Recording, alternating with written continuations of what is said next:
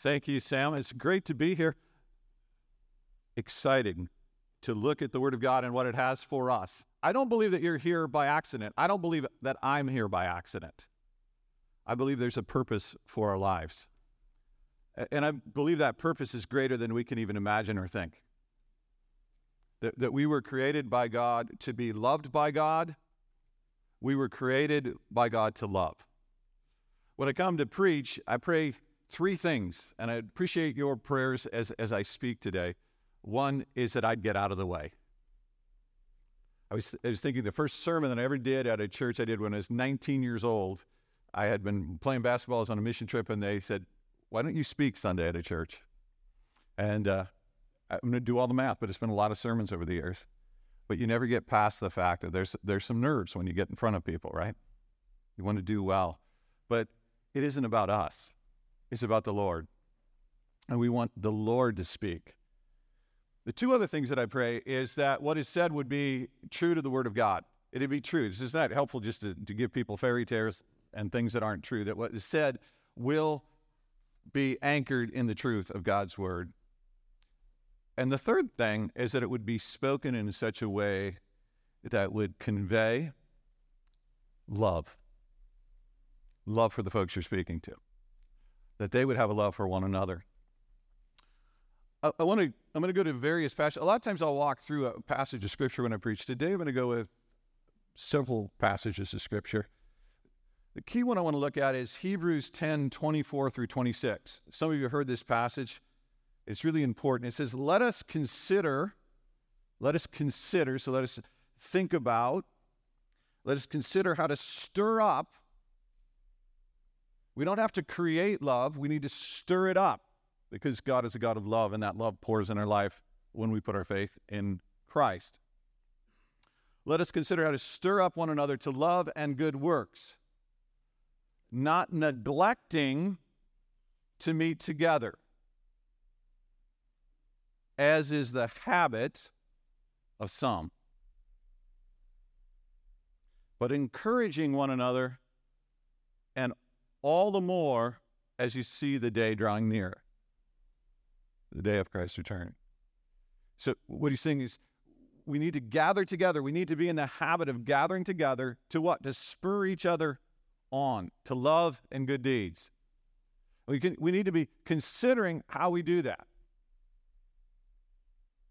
Oftentimes, we read Scripture and reflect on it, but we don't reflect long enough to really change the habits of our life. When you get together, when you get ready to get together with other people, do you consider, how can I spur someone on to love and good deeds?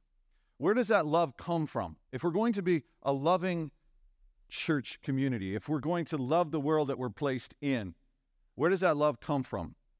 Well, in 1 John 4:19, he says, we love because he first loved us. And if you're here and you haven't yet put your faith in Christ, that's the first step. You see, I believe that we're not here by accident, as I said. We didn't evolve from nothing and are heading to nothing. The purpose of our life is not merely survival of the fittest. That we were created to love and to be loved. But something's gone wrong with humanity, and that is they sinned and rebelled against God. And as a result of that, our relationship with God is broken, and our relationship with one another damaged. And Christ came, being fully God and fully man, and he died in the place of all who would put their faith and trust in him so that they may restore their relationship with God and love one another as we're truly meant to love. Do you believe that? If not, I ask you to consider how much different life would look. This is so important. The Apostle Paul in Ephesians 3:14 through 21 has this prayer. He says this, for this reason I bow my knee before the Father, from whom every family in heaven and on earth is named, that according to the riches of his glory, he may grant you to be strengthened with power through his Spirit in your inner being, so that Christ may dwell in your hearts through faith, that you, being rooted and grounded in love, may have strength to comprehend with all the saints. And the scripture, saints are a special class of Christian. If you read in Ephesians, those are those who have put their faith in Christ. Comprehend with all the saints what is the breadth and length and height and depth, and to know the love of Christ that surpasses knowledge, that you may be filled with all the fullness of God. Now to him who is able to do far more abundantly than all that we ask or think, according to the power at work within us, to him be glory in the church and in Christ Jesus throughout all generations, forever and ever. Amen. That's one of the landing verses for me when I go to churches to talk to pastors and leaders, to remind them how deeply they're loved by God. We don't serve, we don't share, we don't do anything to try to earn God's love. We do it out of God's love. That makes a huge difference. I go around and a lot of people seem to understand that God loves other people. But they haven't really thought about the amazing thing that the God of all creation loves you and the depth of that love. So love is so important in Scripture. Matthew 22:36 through 40. Teacher, I'm going to ask Jesus, teacher, which is the great command in the law? And he said to him, you shall love the Lord your God with all your heart, with all your soul, and with all your mind. This is the great and first command. And a second is like it, you shall love your neighbor as yourself. On these two commands depend all the law and the prophets. In Luke chapter 10, 25 through 37, it says, and behold, a lawyer stood up to put him to the test, him being Jesus, saying, teacher, what shall I do to inherit eternal life? He said to him, what is written in the law? How do you read it? And he answered, you shall love the Lord your God with all your heart, with all your soul, with all your strength, and with all your mind, and your neighbor as yourself. And he said to him, you have answered correctly, do this and you will live. But he, the lawyer, desiring to justify himself, said to Jesus, and who is my neighbor? Did you catch that? What you have to do, you got to love God. You got to love others. But the lawyer tries to justify himself. How great it would have been if he would have realized you can't justify yourself. We can't love as we're called to love. We can't be who we're called to be on our own strength. We're sinners both by our nature and by our choices. We need the grace of Jesus Christ, right? What if he would have just said to Jesus, I need your help, I can't do it. Can't love the way I was called to love. But instead, to try to justify himself, he says, who is my neighbor?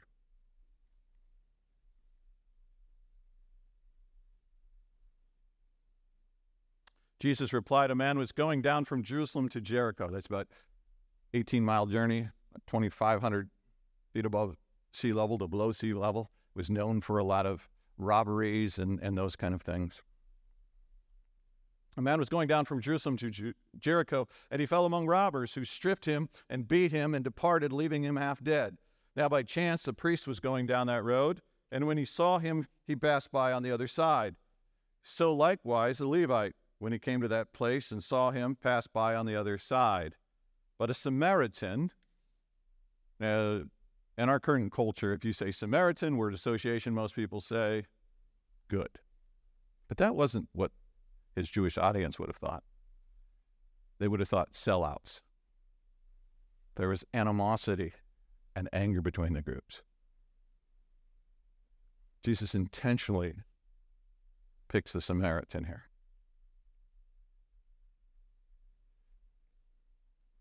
If we want to be the love of Christ in our community, we have to drop the labels. And we have to see people as people. Remember in Ephesians, we just read that every family on earth gets its name from the Lord. There are people that are trying to make us label people and not see them as people.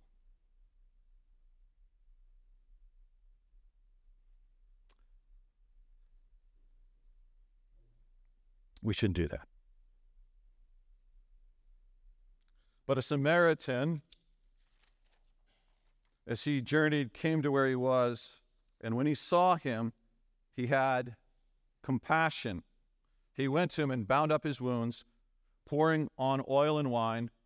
Then he set him on his own animal and brought him to an inn and took care of him. And the next day he took out 2 denarii and gave them to the innkeeper, saying, "Take care of him, and whatever more you spend, I will pay you when I come back." Which of these three do you think which one of these three proved to be a neighbor to the man who fell among the robbers? And he said, the one who showed him mercy. Interesting, he doesn't say Samaritan. The one who showed him mercy. And Jesus said, you go and do likewise. In 1 Corinthians 10:31, it says, whether you eat or drink or whatever you do, do it all to the glory of God. How do we glorify God? We do that by loving. By loving God and loving others. So the first point is that the why behind the church is love.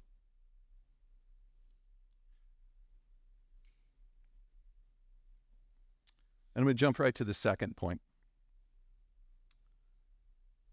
Make disciples who make disciples is the mission of the church. Matthew 28:18-20. And Jesus came and said to them, all authority in heaven and on earth has been given to me. Go therefore and make disciples of all nations, baptizing them in the name of the Father and the Son and the Holy Spirit, teaching them to observe all that I have commanded you. And behold, I am with you always to the end of the age. What is a disciple? If you were to think about that, what is it to be a disciple? It is to be a follower of Christ. To live as Christ would want us to live. You know, a lot of times when I go to churches and they're trying to find their way the first thing that we want to remind them is, why do you exist? You exist to love God and love others in ways that glorify God. What's the mission that you're on? To make disciples who make disciples, teaching the things that Christ has taught. You see, this book is not about information merely. It's about transformation. It's about a relationship shift and change. So that how we relate to God changes because of what Christ has done in our lives. That how we relate to others changes because of what Christ has done in our lives. It's by his grace, unmerited favor, through faith, but it brings transformation. It's just being on mission. Now, the third thing that we say to church, you see, a lot of times when I go to a church and they're looking for a new pastor, they want to know, who can you get us? And we want to slow down and first say, before we do that, first let's look at why you're here. Second, what is the mission that you've been put on? And the third question we get here at point 3 is, what's the power? What empowers the church to do what it's called to do? And point 3 here is that the Holy Spirit is the power of the church. Acts 1:8, many of you may have memorized this passage of Scripture. But you will receive power when the Holy Spirit has come upon you, and you will be my witnesses in Jerusalem and all Judea and Samaria and to the end of the earth. Now, if you look at guys who are going to go out and share Jesus with people, what it means to follow Jesus, if you read Acts, you'll find that these are his disciples. They had lots of stories they could tell, right? But what they're told is, the Holy Spirit will empower you. Here's a very key principle to me. Connection before correction or direction. Make sense? So if I want to search for something on the internet, and I'm not connected to the provider, the first thing you're going to say to me is get connected. Oftentimes, people are trying to live the Christian life unconnected to the power of the Holy Spirit in their lives. Amen? And when we look at people, by the way, we should not be thinking you should live like a Christian without being a Christian. The first thing is to point them to the life change that comes through Christ. And in our own life, to live and say, Lord, I need you every day to help me and empower me to witness. Point 4, get an overview today, a topical kind of in churches, say is, other message that I like to give in churches is, the church is you and me if you know Christ as the Savior. We are the church. A lot of times I go to people, I don't like the way the church handles this. I don't like the way the church does this. I don't like the way the church does this. Like, say, who's the church? See, in America, sometimes we've got this idea that the church is a show on Sunday morning. You get a cool band, a motivational speaker, and you gather, and you come, and your job is to go to church as if the church was some building, and then critique it. But that's not it. You and I, if you know Christ, you are the church. And if you don't yet know Christ, the church is welcoming you in and wants you to come join the team through faith in Christ. Amen? This is important because it was life-changing in my life. You see, I was never going to be a pastor. We can get into it, but I was really frustrated with some of the things I'd seen in the church. So I had this idea that I would just be a missionary. I was playing basketball with an organization called Sports Ambassadors. I was going to share the gospel, stay away from the church, certainly want to stay away from the American church, didn't want to feed the fatted, didn't want to go to seminary, didn't want to do any of those things. It was a longer story than we have today, but I ended up taking a couple classes at seminary while being a youth pastor. And I'll never forget it, one of the professors came and he put his hand on my shoulder and he said to me this, Kevin, you think you can't be a pastor because you have an idea what a pastor is supposed to look like. Stop. Just be who God called you to be. You think that you're not called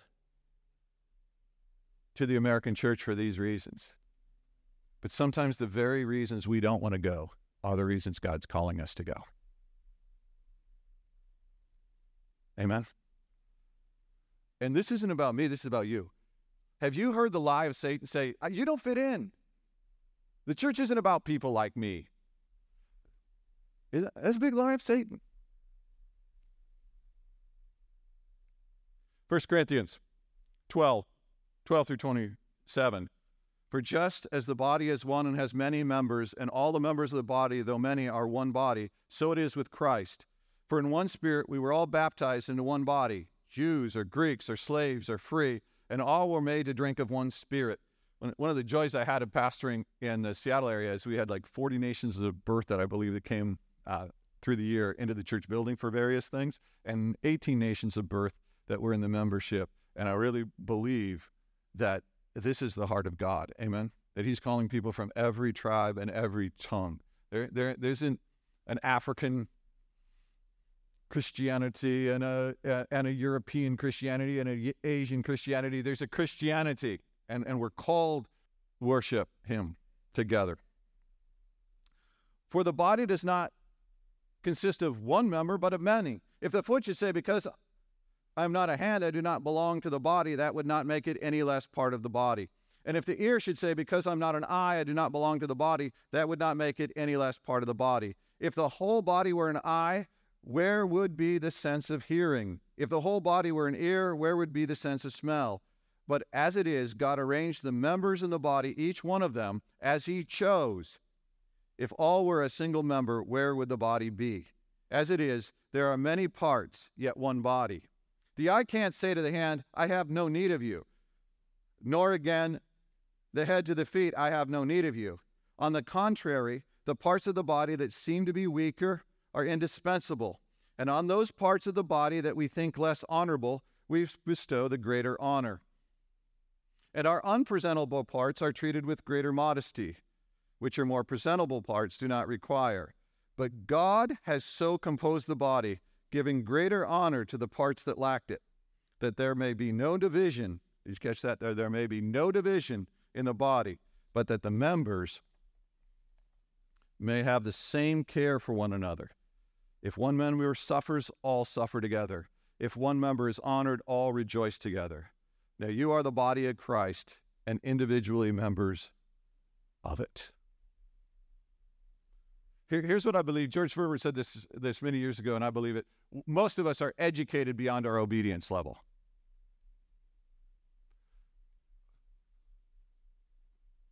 Right?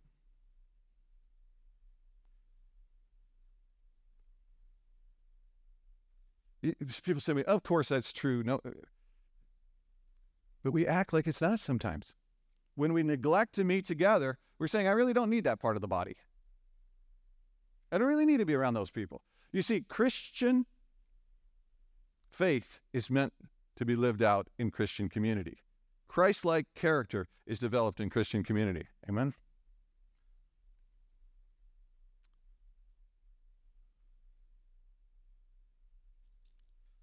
Next point. We should gather to encourage each other to love and act in ways that fulfill the mission of the church. Back to what we started at, Hebrews 10, 24 and 26. And let us consider how to spur up one another to love and good works. What is love and what are good works? We don't know if we haven't grounded ourselves in reality. Does it make sense?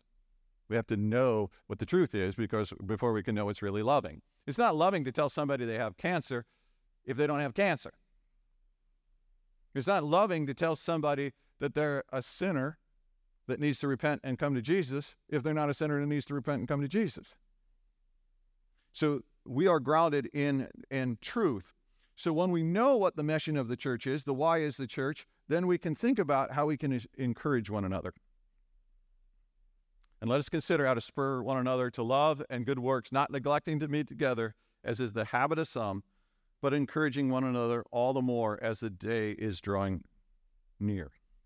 Now, this core value is right in the core values here at Harvest. If you look on the website, core values, it says lifestyle evangelism.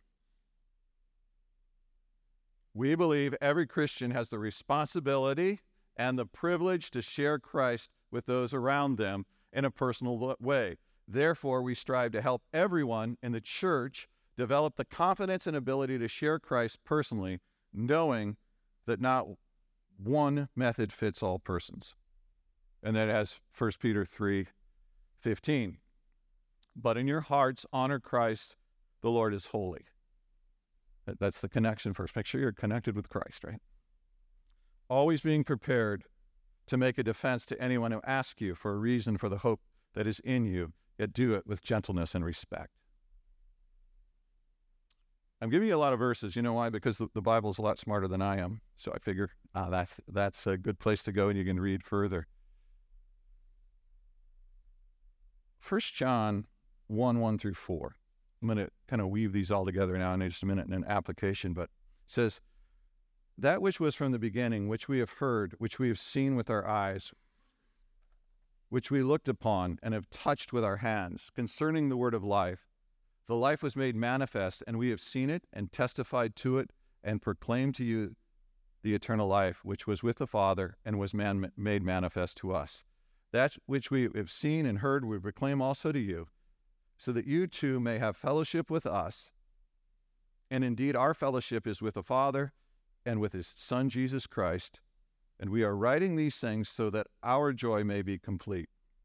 There's a delight in the church's mission. When we really experience the love of God, it'll flow through us to loving our neighbors, and we'll want to invite them in so that they will want to join, and that will be our joy to see them join. So when we share Christ with a lost person, there should be a spirit of joy in it. We want you to join fellowship. And you notice here that they were eyewitnesses to the event, John was. We're not eyewitnesses to the event the way they were, but we have the word and we have evidence that what we speak is true. It's not just fairy tale. Now, in the last, I think about 10 minutes we have here, I want to go to application. Is that all right? Here's what I believe firmly. We truly are educated beyond our obedience level often. It's not just about beliefs. Timothy Initiative, I don't know if you've heard of that ministry. They do a lot of church planting around the world. They'll talk about beliefs, habits, and skills. It's not just about what we believe. What we believe matters. It needs to be grounded in truth. It makes a big difference if you believe that you've evolved from nothing and you're heading to nothing and there's no purpose in your life, or you believe that you're created by a loving God, separated by sin, only restored through faith in Christ, and called to be a part of a community that makes a difference in the world and as it brings people to Jesus and glorifies God. Amen? But that belief can't just stay a belief in our head. It has to become a habit in our life. They had a habit of not meeting together, he says in Hebrews. We need to develop a habit of meeting together. We need to get a habit of getting into God's Word. We need to develop a habit. In the marketing world, by the way, they love to create habits because it makes them more wealthy, right? Shouldn't we develop habits that help us glorify God? Make sense? I mean, Starbucks made a lot of money by developing a coffee drinking habit that goes all day long, right? What are the habits that you need to add to your life? And skills. Some people don't like skills, but there is equipping that we should be equipped. Amen? There's one thing I like to say in our family a lot is don't try, train. Don't try, train. If I try to run a marathon, is that going to work?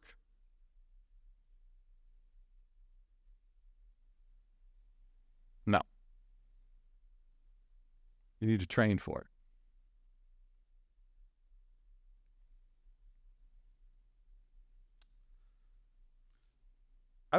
There's a lot of skills I'd like to develop, but I'd really like, because it's a new church plant, to talk about developing the habits and skills of sharing your faith with other people. Is that okay? You're spurring each other to love and good deeds. And how do we do that? Well, I'm going to give you some application things there. One, care about the lost. Have love and compassion for people. As I've gone to churches and talked to people, and they say, tell me about the last time you shared your faith with someone. Tell me about the last time you shared your story about how Christ made a difference in your life with someone. And what I hear sometimes is, well, I haven't really done it. And I'm not about guilt trips. Those don't lead us anywhere. But empowering and equipping, right? I really want to do. It's praying to have our eyes opened to see lost and hurting people. To take the time to hear their story. Amen?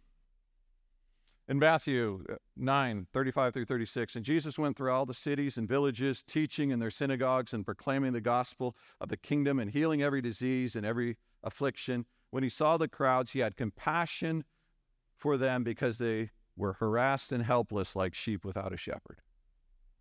You don't have to open your eyes very long to see people that are directionless and protectionless in this world.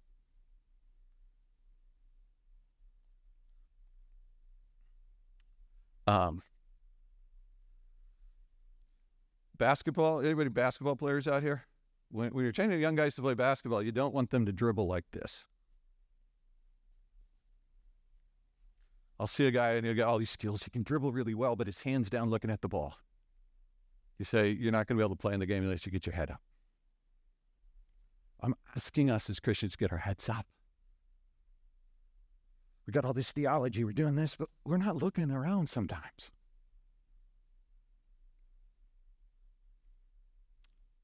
And when we look up, the next step is pray.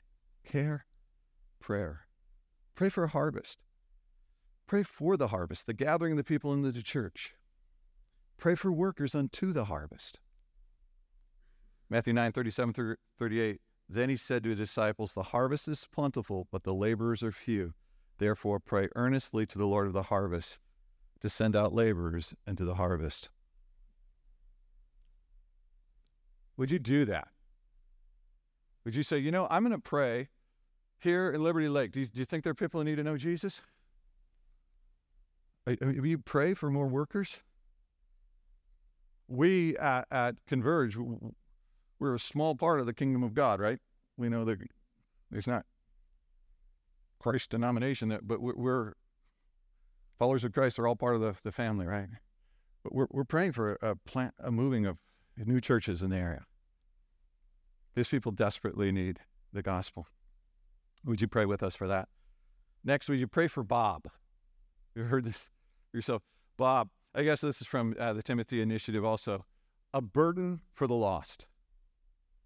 I mean, would you just put on the habit of saying, I'm going to ask the Lord to lay on my heart a burden for lost people, but not just in general, specifically. I believe in the leading of the Holy Spirit. I believe in the power of our sovereign God, right? You're not going to get the gospel individually to everyone, but you can be part of a team that spreads it. But you can also take your part and say, is there someone, Lord, that you would place in my heart that I'd have a burden for to see come to Jesus?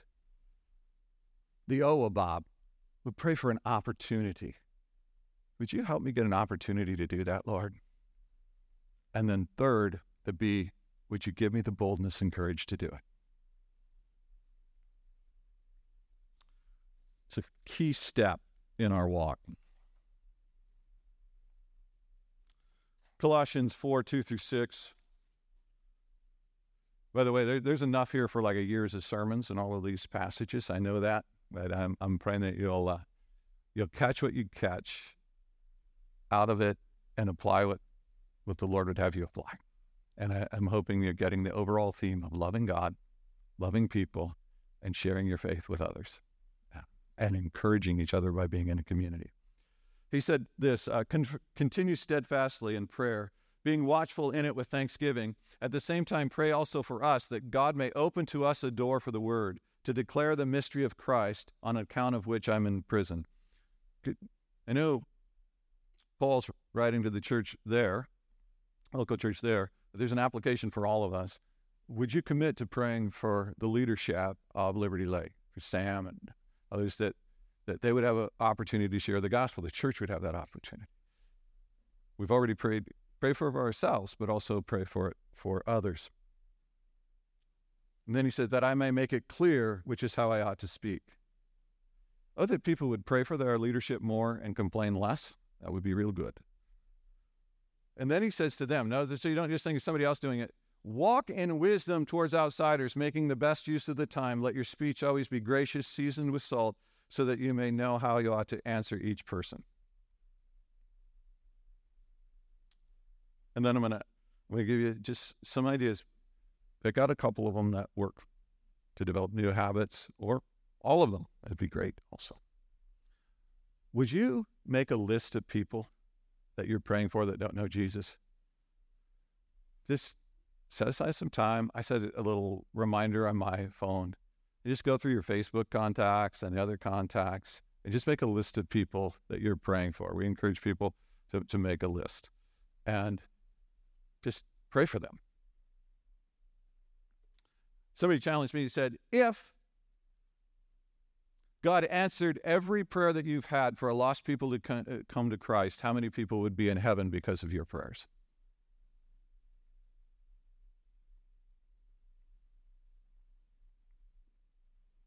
I'm going to move through a couple more applications for you here, and I can get you the notes and you can look through them if they're helpful for you. Be prepared to give a reason for your hope. And we've already touched this, but be empowered by the Holy Spirit, Acts 1:8. Abide in Christ, John 15. Christ is the vine, we are the branches. Practice sharing your story. Practice sharing the gospel. Write out your testimony. What do you say when people say, I practice like a 45-second version of it. It goes something like this. One time in my life, God seemed very distant. My life was filled with a lot of anger and fear. There came a day when I realized that I didn't have to reach up to God or earn my way to him, but he was reaching down in love to me. And I put faith in Christ, and it has changed everything. And God is working in my life. And it's not perfect, but I don't live without purpose. And I don't live overcome by fear. And I don't live consumed by anger anymore. And you too. A lot of times I ask people, do you have a story like that? Instantly we know. And no longer. So practice your story. Practice sharing your story. We've already read 1 Peter 3:15. You can read it again. And then do it. Just go share Christ with somebody. Just go out and say, hey, I'd like to share with you something that's really important to me. It's made a big difference in my life. Now, for me, I normally start with a lot of questions. I think that's best. People are not looking to be told, they're looking to hear. And I'm not declaring to them, I'm helping them discover God's plan for their life, right? But just do it. Now, I think that our vision of fishing, sometimes just one individual standing there. I think in the New Testament, when they fish, they use nets, right? It's kind of a team thing, right? But we all have part in that. True? I think one of the reasons people get so discouraged about faith, I've shared Christ and, I don't know, it just didn't go very well. First of all, they didn't stay in prayer, and they didn't stay persistent. Another time, what happens if you went out fishing and you cast your line in the water once, reeled it in, and went home? Right? And somebody said, how's fishing going? It didn't work out for me. Oh, really? How long were you out there? Oh, about 2 minutes. Threw the line out, reeled it in, nothing. It's not how you fish, right? We just pray that God would give us a heart and the locations, and then we just move forward. I want to say this about sharing it. And I've had, I believe we're going to talk a little bit about the opportunity to do a little evangelism class here if you're interested. What I found is we need a huge amount of encouragement from one another. Amen? I think most people want to share their faith. First of all, there's some things we can do to be intentional how we get in the community, because without contact, there's no impact. So looking for the doors that God gives us. But also know that you don't have to have all the answers. In fact, when you act like you have all the answers, it doesn't really work with people's lives. Instead of saying things like someone says, I could never believe in a God who allows so much evil. We start to get nervous to answer. That's a really good question. It's questioning the Scripture. Why not lead with some connection and going, that's something I've struggled with too. That's a really great question. Help me understand a little bit more what brought you to that conclusion, and let them talk a little bit. And then a lot of times for people go, I almost walked away from the faith over that question. I'd like to hear what's led you to that question. And then if we have time, I'd love to share with you why I didn't abandon my faith in Christ over it. That's it. Did you come to Christ? If you're a Christian, did you come to Christ because all your answers were made, done? You figured them all out? I doubt it, right? So let Christ work. So here's my ending point. You don't have to know all the answers. You don't have to win an argument. In fact, I encourage you not to argue. Just share.